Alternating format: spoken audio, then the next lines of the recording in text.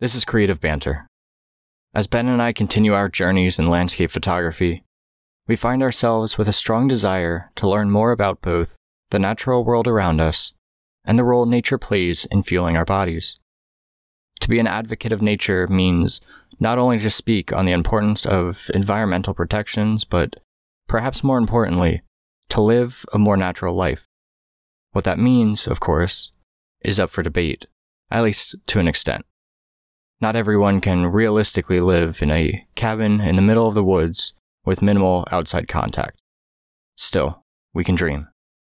Nonetheless, all of this is on our minds as we discuss the making of fruit leather, the idea of eating primarily plant-based foods, and how simply being in nature without the camera can be more enjoyable than making a photograph. Let's dive right into this, shall we?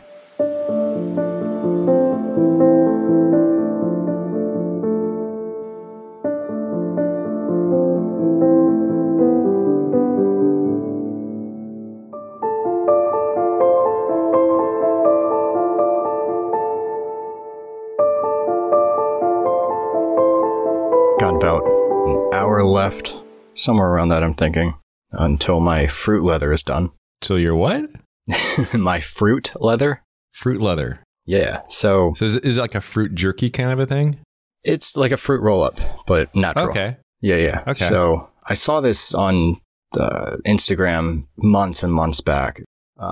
He posted this reel that pretty much says how to make fruit leather or natural fruit roll-ups, whatever you want to call it. Using like fruits that are going to go bad.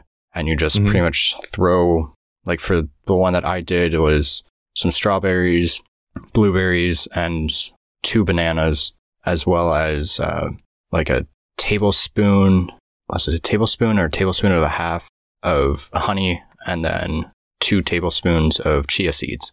And then blend all of that together, and then you preheat your oven to 175 degrees Fahrenheit, and you just dehydrate it. You pour it out into a pan as like pretty thin is ideal. Yeah. And then it takes anywhere from 4 to 6 hours for it to like stiffen up to more of like leather.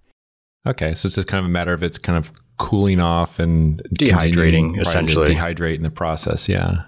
Yeah. So the one pan that was the thinnest, because there's the biggest pan that we have, that one finished up and it's actually pretty good. Not like I really expected it not to be, but yeah, it's just one of those, like, you know how a fruit roll-up tastes, and it's so filled with sugar and, like, you know the artificial flavors and everything to that, so you're expecting it to taste one way, and then when you get the natural version of it, it's kind of disheartening a bit, in a sense, because it's like, oh, this doesn't taste how a fruit roll-up should, but really so is it just a different sort of sweetness, or does it have that same sort of, like, punch you in the face kind of sweetness? Yeah. I mean, it's like just putting those 3 fruits in your mouth and eating them. Like, you're not going to get that same sugar drive, like you say, punched in the face by the sugar and everything. Yeah. And the flavors are, I mean, they're natural. Like, you're not adding any enhancers to them or anything like that, like what they are when it comes to true fruit roll-ups. Still good. Like, don't get me wrong. I'm looking forward, now that I know that this really works and that I'm able to do this, as simple as that is, I am looking forward to trying out different flavor combinations and making my own, because I always enjoy fruit roll-ups, but I don't exactly want to be punched in the face all the time with sugar. Yes. So, so I've got a smaller tray of the whatever was left from the strawberry, banana, and blueberry. And then I also had a bunch of grapes that were going to go bad. So I'm like, let's see what happens here.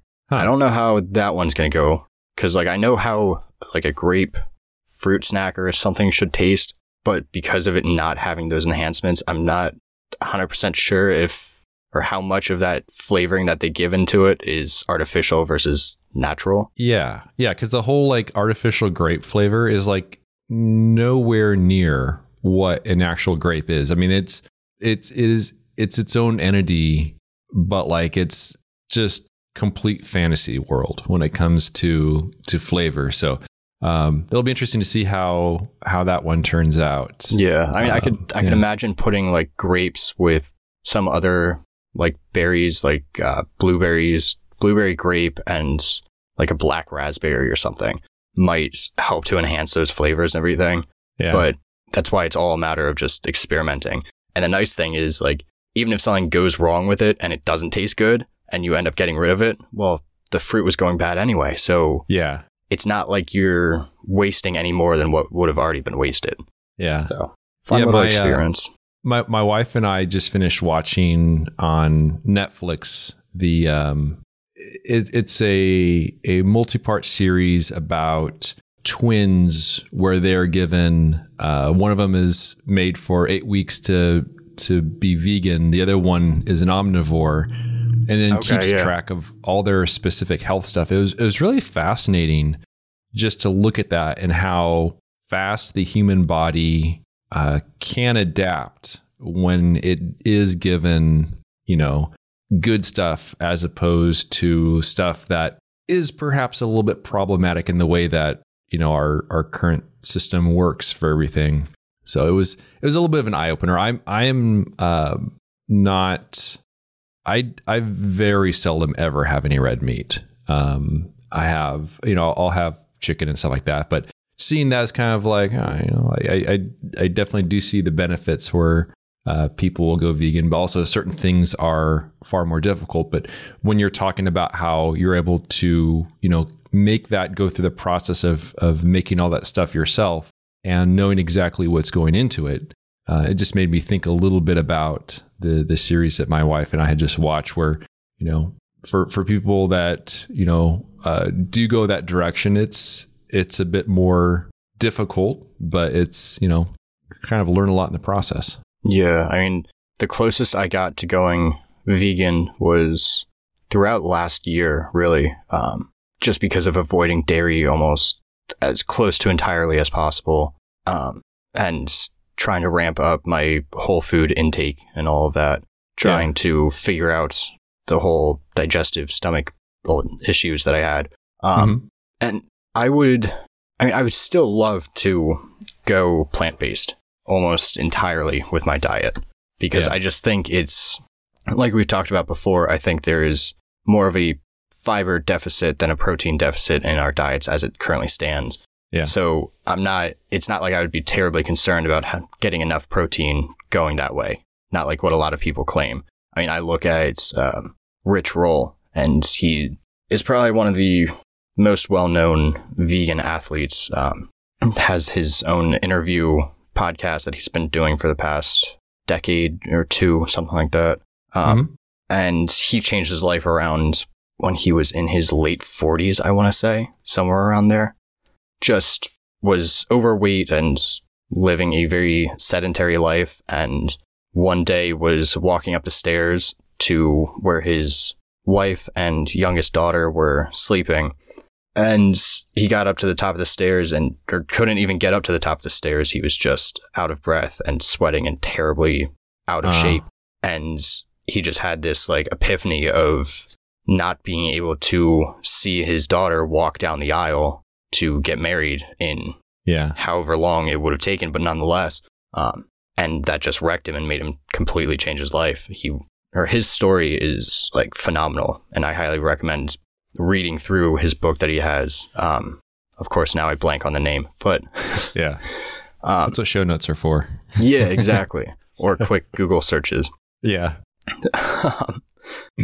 It's going to bother me if I don't. Finding Ultra is the title of the book. And it chronicles his changing his lifestyle completely and becoming this massive endurance athlete at a very late stage in life compared to when most people start that kind of stuff. So again, highly recommend anyone to read it. But he's kind of like the model that I use for going plant-based, because I mean, if someone can do the things that he has done, doing these major triathlon races and all this stuff, there's no reason to think that our bodies aren't capable of getting the nutrients that we need from non-animal based products. Especially now, I mean, you have Beyond Burger, you have all of these fake cheeses that are coming out and fake like egg, Just Egg is one of the other companies that they have that are coming out with all these alternatives that are plant-based that pretty much taste the same, but just a little differentiation here and there. Yeah. I'm just picturing all the negative reviews that are going to come in when people come in here expecting, hot photography talk, but instead they're hearing about your fruit leather and vegan talk. Hey, whatever. Yeah, honestly, whatever. Whatever. Yeah. We're going to go from 12, 14 listeners down to like 10. So yeah, that's all right. That's fine. Yeah. It's the easier number to keep track of. Exactly. Yeah. It's not too overwhelming and we're good. Yeah. No, but these are all things that I'm constantly thinking about.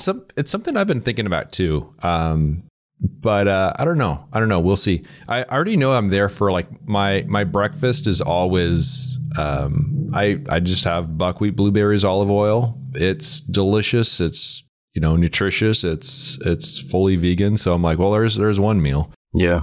So I don't know. We'll see. My wife and I have been thinking about maybe, doing some other substitutions here and there, and see how things go. But like for me, like with red meat, I've never, I don't know, something about eating mammals. I feel like they're too close, and something about the texture of stuff too. I'm not a fan of, so I've always pretty much avoided red meat regardless of stuff.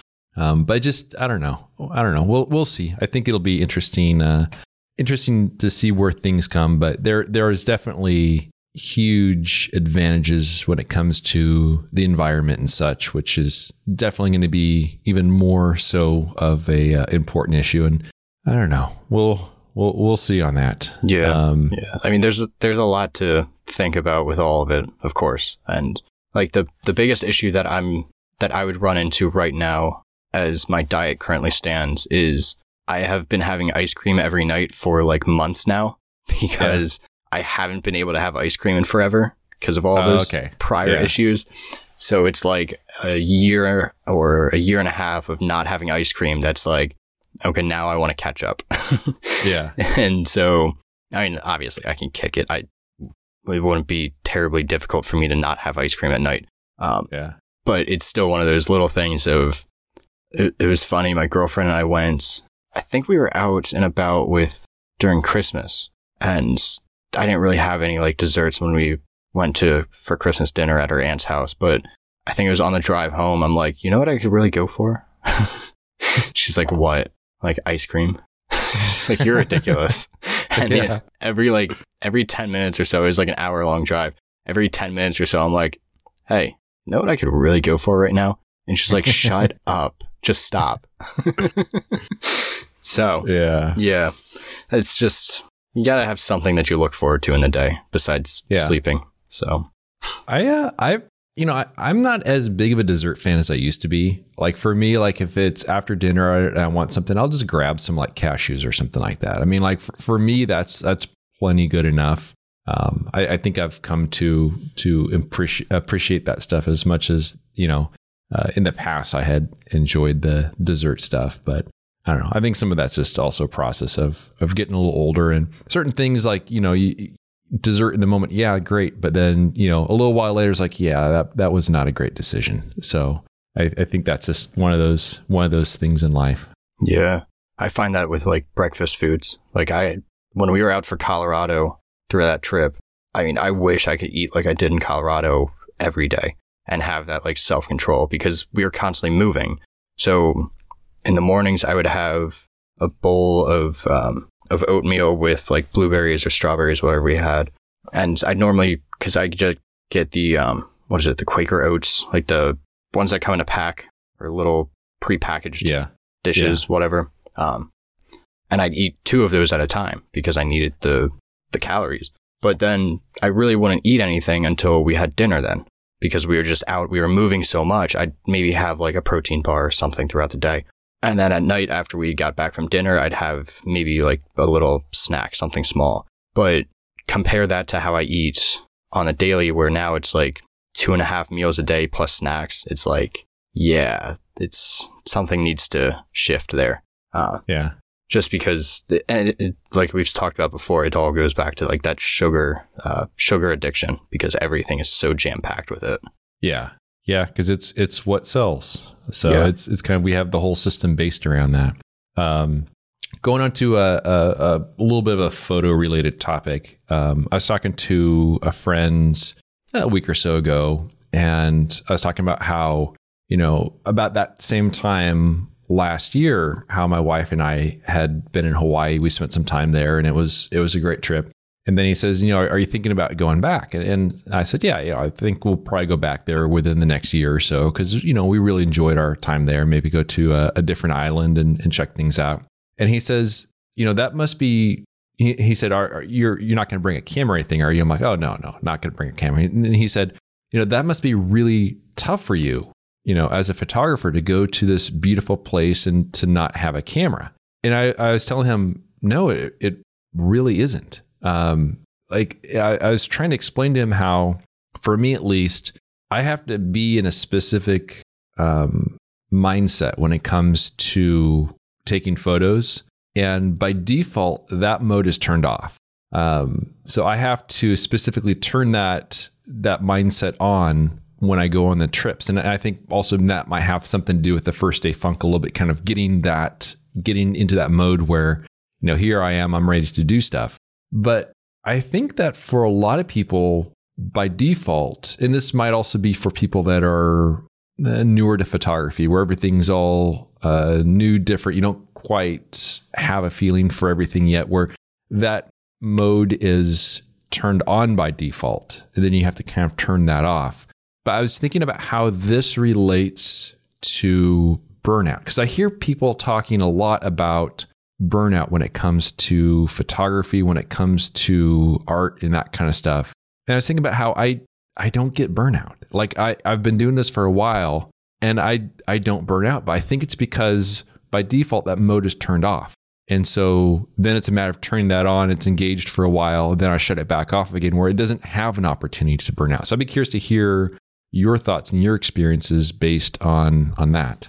Yeah. I mean, when it comes to seeing compositions and like looking around, my photographer mode, whatever you want to call it, it's always on. I'm constantly able to point out different compositions, nice light, all that kind of stuff, because it's something that I've observed over the past 10 years and have gotten it's decent at.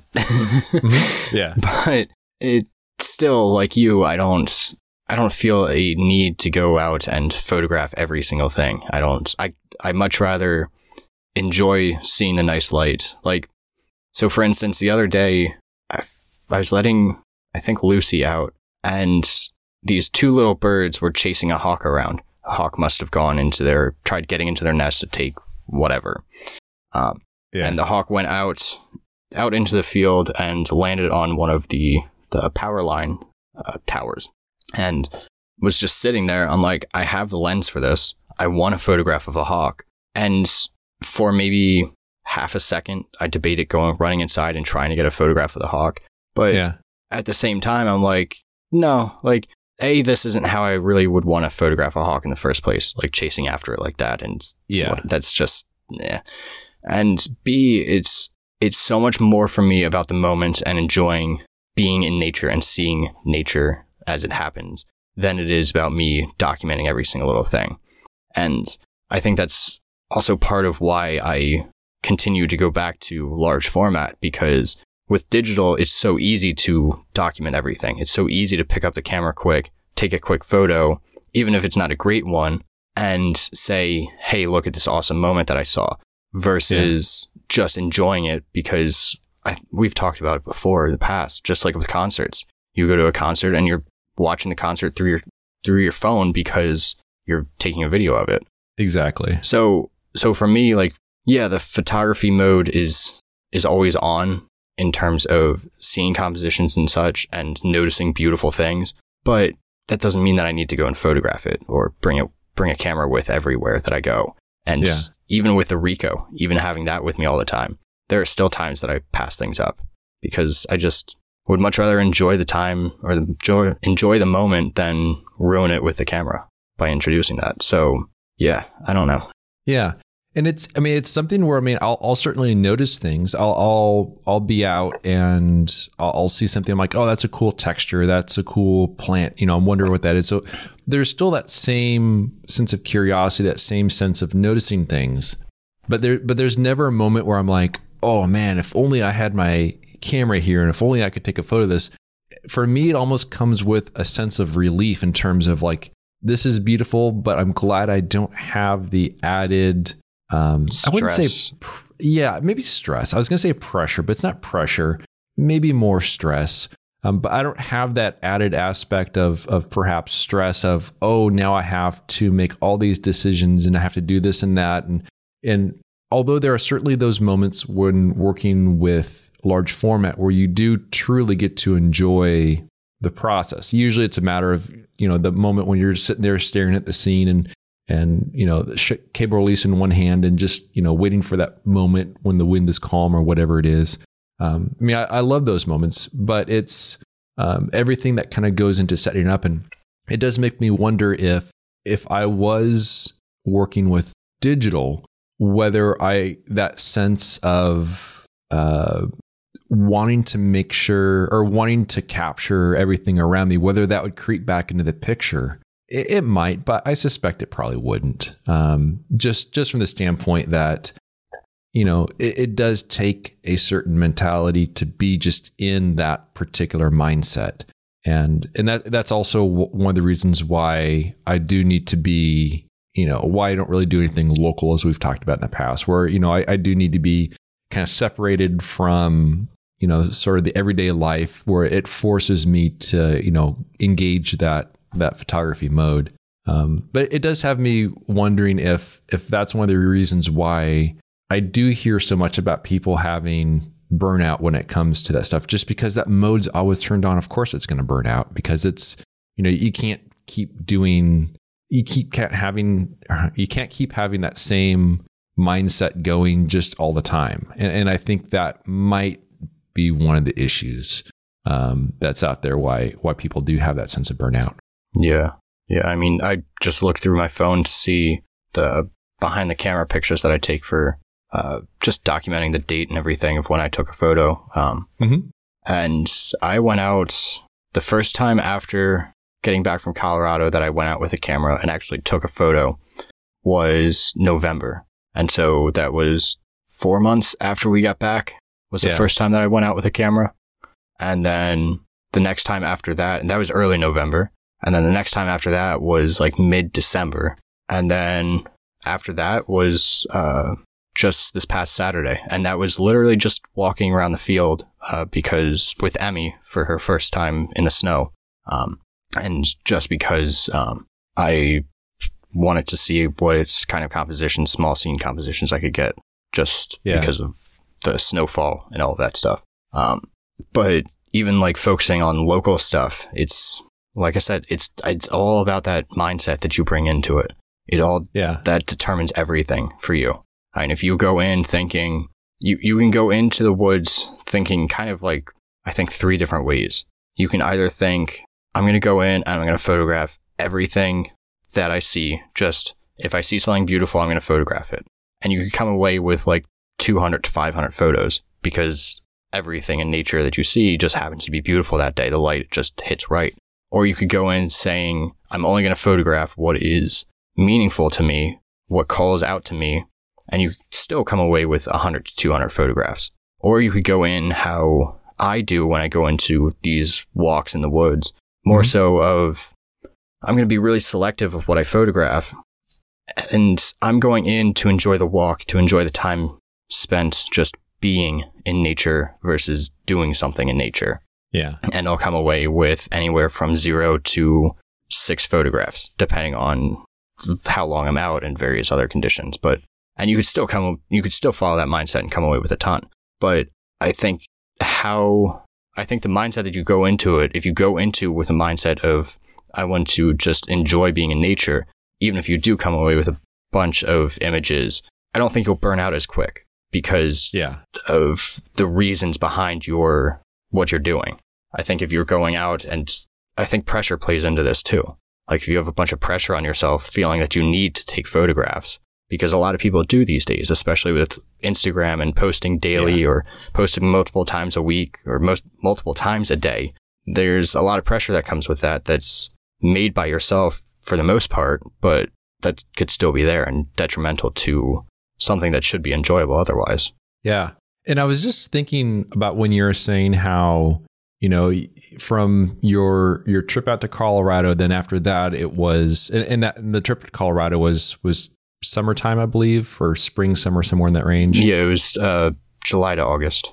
Beginning of August. From there to November to December, and then to currently, as far as the times you've taken the camera to take pictures, I think some people would look at that and go like, "Wow, that's crazy. That person can go months and months, between taking pictures." But when you were saying that, I was thinking to myself, that's more frequently than I go out and take pictures. Yeah, I mean, like For me, it was June and then like October, and then it'll probably be February or so before I'm out again. So for me, that's normal. Right. But I think for some people, that's definitely not very normal. I think, like, even thinking about it, the only thing that I don't miss going out with the camera. I miss going out to be in nature. And my priorities are for being in nature. And that has been a shift in, again, mentality that I have been working on for years now and is finally starting to take hold more. So it's not a matter, like I said, of, I really miss going out with a camera. And because if I do, then I would just go into my backyard or into the field, walk around for a bit and take some photos because that mentality is missing the action of taking photos, but that's not what I like. I like the action of being in nature. And if I take a photo, so be it. And that is such a healthier mindset than what so many other people have. Like, because I've heard of, and I know of a decent number of photographers out there who are popular. I'm thinking of one in particular right now that really, they don't like being in nature. They don't like nature, but they're nature photographers. And they're making a really good living off of being in nature or not being in nature, but taking these photographs. And it's like, well, like, yeah, you're making the money from it, but that's the same thing as working a corporate job for you or I, where exactly there's no enjoyment, but hey, at least the money's good. Like, I don't understand the mentality. I mean, I guess if it works for you, then it works, but yeah, I can see it's something that a person essentially falls into with time. They figure out, oh, well, this is a way of making money, but it is a bit strange, especially for something like landscape photography, nature photography, where usually the reason people get into it is because of the connection with the environment. But now with the sort of the whole influencer culture stuff, it just becomes that, nature is just a backdrop. I think for certain sort of posts and stuff on social media where it's not as much about that. It's simply just a place to get a different backdrop. And I see how if a person they found that they can make money with landscape photography, but they don't truly enjoy, you'd think that would come through in the work in some degree. I'm not sure how, whether it would just feel like the work is a bit forced or, because there's a lot of exploring, there's a lot of spending time in nature, and you can tell when a person is going through all the effort to try to do a location justice in some degree. You could tell that they've explored, that they love the area and that they enjoy spending time. I think that does come through in the work. I can see how perhaps it might be a little more of a surface level relationship if it's not something they are as invested in, or not something that they appreciate as much, if it's more about the final result and not the experience itself. Yeah. Or they're the people that are going out to the real popular locations where you're walking 10 feet into nature, or you're right off the roadside anyway. So you're just taking what's popular and selling it to people that were there, but their iPhone pictures turned out to have a bunch of heads in them from not having it up high enough or whatever. Yeah. But thinking on influencers and everything too, I saw this video from a pet influencer, and Ben, I think I'm going to start an account for Emmy and start to rake in the cash, because it is absurd how much some of these people are making, or claim to be making. They were the group on Landscape Photographers Worldwide Discord was just talking about this maybe a day or two ago about influencers and the truth behind when they make posts like this of, oh, I'm making X amount per post, and like, oh, I'm trying to be more transparent and everything. Well, yeah, this pet influencer in particular posted a reel about how much they made each month throughout 2023. And I want you to take a guess, just a random guess here. How much do you think they made per month? And are we talking, you said real, so we're talking Instagram here? Yeah. I know whatever I'm going to guess, it's going to be way too low. So I'm going to double. I'm going to say 50,000 a month. You're a little high there, but okay. Yeah. This one in particular claims that they've been working at this, and this could be all truthful. I don't, you never know what to believe, but regardless, they were going through and they said that they made about $10,000 per month. Okay. Which is what I was kind of thinking that, but I'm like, it's usually way more than I think. So this is clearly, this is clearly someone who is just starting out in Ben's world of $50,000 a month. But I mean, that's how much I'm making off each of my animals. You know, you see all those pictures of Derpy and Finley and Winston hanging out. I mean, I'm raking in 50 grand a month. They're making only 10 grand a month with their pet influencing. Maybe they should be a little more influential. Apparently, or need a cuter or derpier dog. Not sure, but but still, you think about like $10,000 a month, and then someone in the comments actually added up what the actual numbers per month that they gave, because not every month was 10,000. That was just like the real rough estimate. And according to what this person added up, it was like $220,000 in 2023. So some months were significantly higher than 10,000. So like the first, because they said that they had been working on this for on and off for a bunch of different pets that they have for like 7 years. And then it just took off this past year, I guess. So the first few months were maybe like 5, then 8, then 10, and onwards up, whatever. But $220,000 for the year. Like that's crazy. Yeah. And I mean, to me, something like that, if there's a large amount of money coming in for what is effectively mindless work, it would just not... I would not have the fortitude to be able to do something like that. Like it would just feel like this is not right. I know it's easy to say, but I would not be, I don't know. My problem with it is the fact that you now just turned your pet, something that you love or you claim to love and everything, into a product. Yeah. Like, you are selling, that's really what you're doing, is you're selling your pet and the cuteness of your pet or whatever to the masses to make a bunch of money. And yes, that money clearly could do a lot of good in terms of ensuring that pet has one damn good life and is spoiled to all hell. I'd say so. But still, like, for me to be like, okay, Emmy, we're going to go outside and we're going to take a bunch of videos of you being cute, and I'm essentially going to use you so that we can live a lot better. But really, I want to do this. Like, I could imagine that there are times, and hopefully there aren't many or any pet influencers like this out there, but I'm sure there are, that force their pets to go through these tricks and do all these stunts and everything and retake video after video because they need to get it just right for that product placement.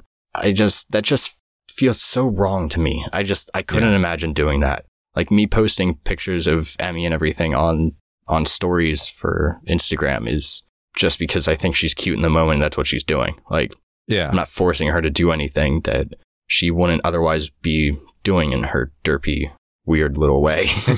Yeah. It seems like it would get very monotonous and very old very fast. There'd be no real challenge to it. and again, I know it's easy to say this as a non-pet influencer, but it just, I don't know. It doesn't strike me as I don't know. It just feels very very strange. Now, I will say that on the same Discord, the Landscape Photographers World Discord, another thing I have here, kind of written my notes as far as some things to bring up. There was a post a little while back, and I don't have it in front of me, so I don't know who it was, but it was there was a discussion about fall color and understanding why certain leaves will turn certain colors, which I found to be very fascinating. And looking back at this information, I was able to look at some of the photos I have and then understand why the trees are behaving the way that they were. Because in Zion, for example, the maple species there, they're called big tooth maples. And they'll grow in all sorts of places, generally on hillsides. And if they're on hillsides, they're generally up against cliffs. And during the fall, I'd noticed that some of the maples would consistently turn red. Some of them turn yellow. Some of them are orange.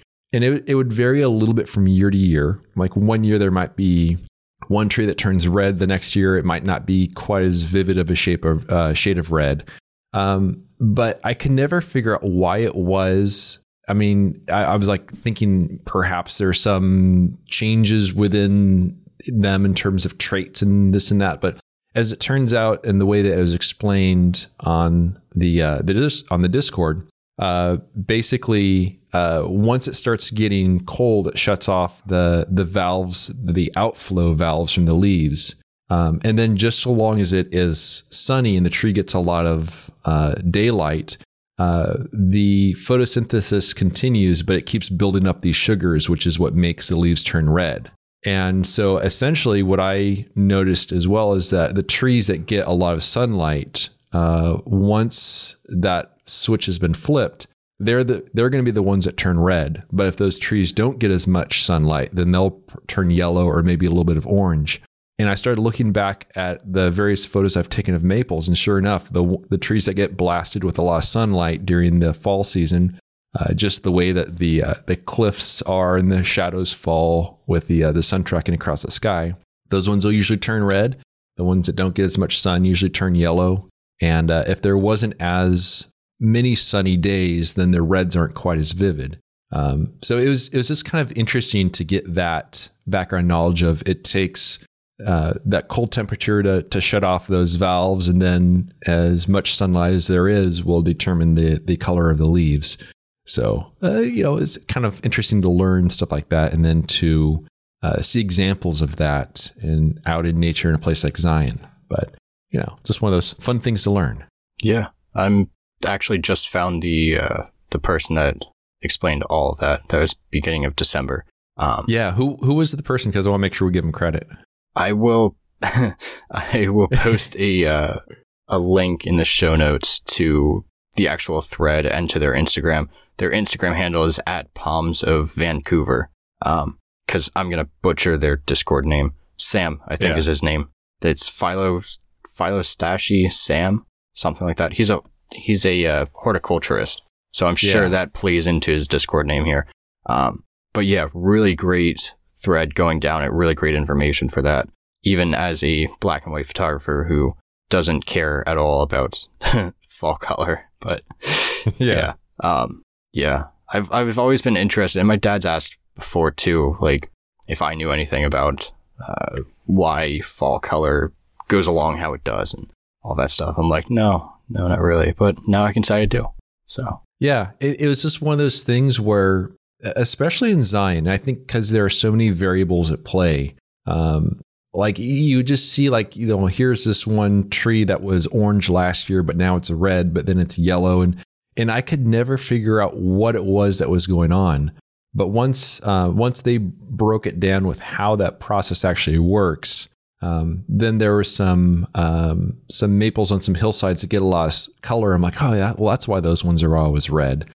So it's just one of those things where when you're out in nature and you observe those things, at some point you figure out why it is that, something happens the way it does. And I think that only helps to build a greater sense of appreciation for the world around us. So that was something that I thought was really, really fascinating to understand and to learn.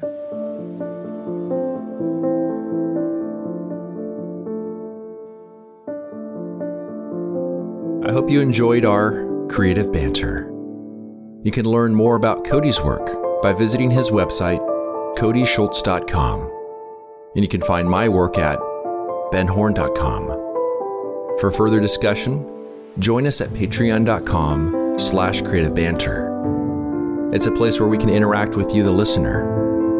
And although we greatly appreciate those who contribute by joining a tier, discussions are open to everyone, whether you're a paying member or not. Thanks so much for listening, and we'll see you around next time.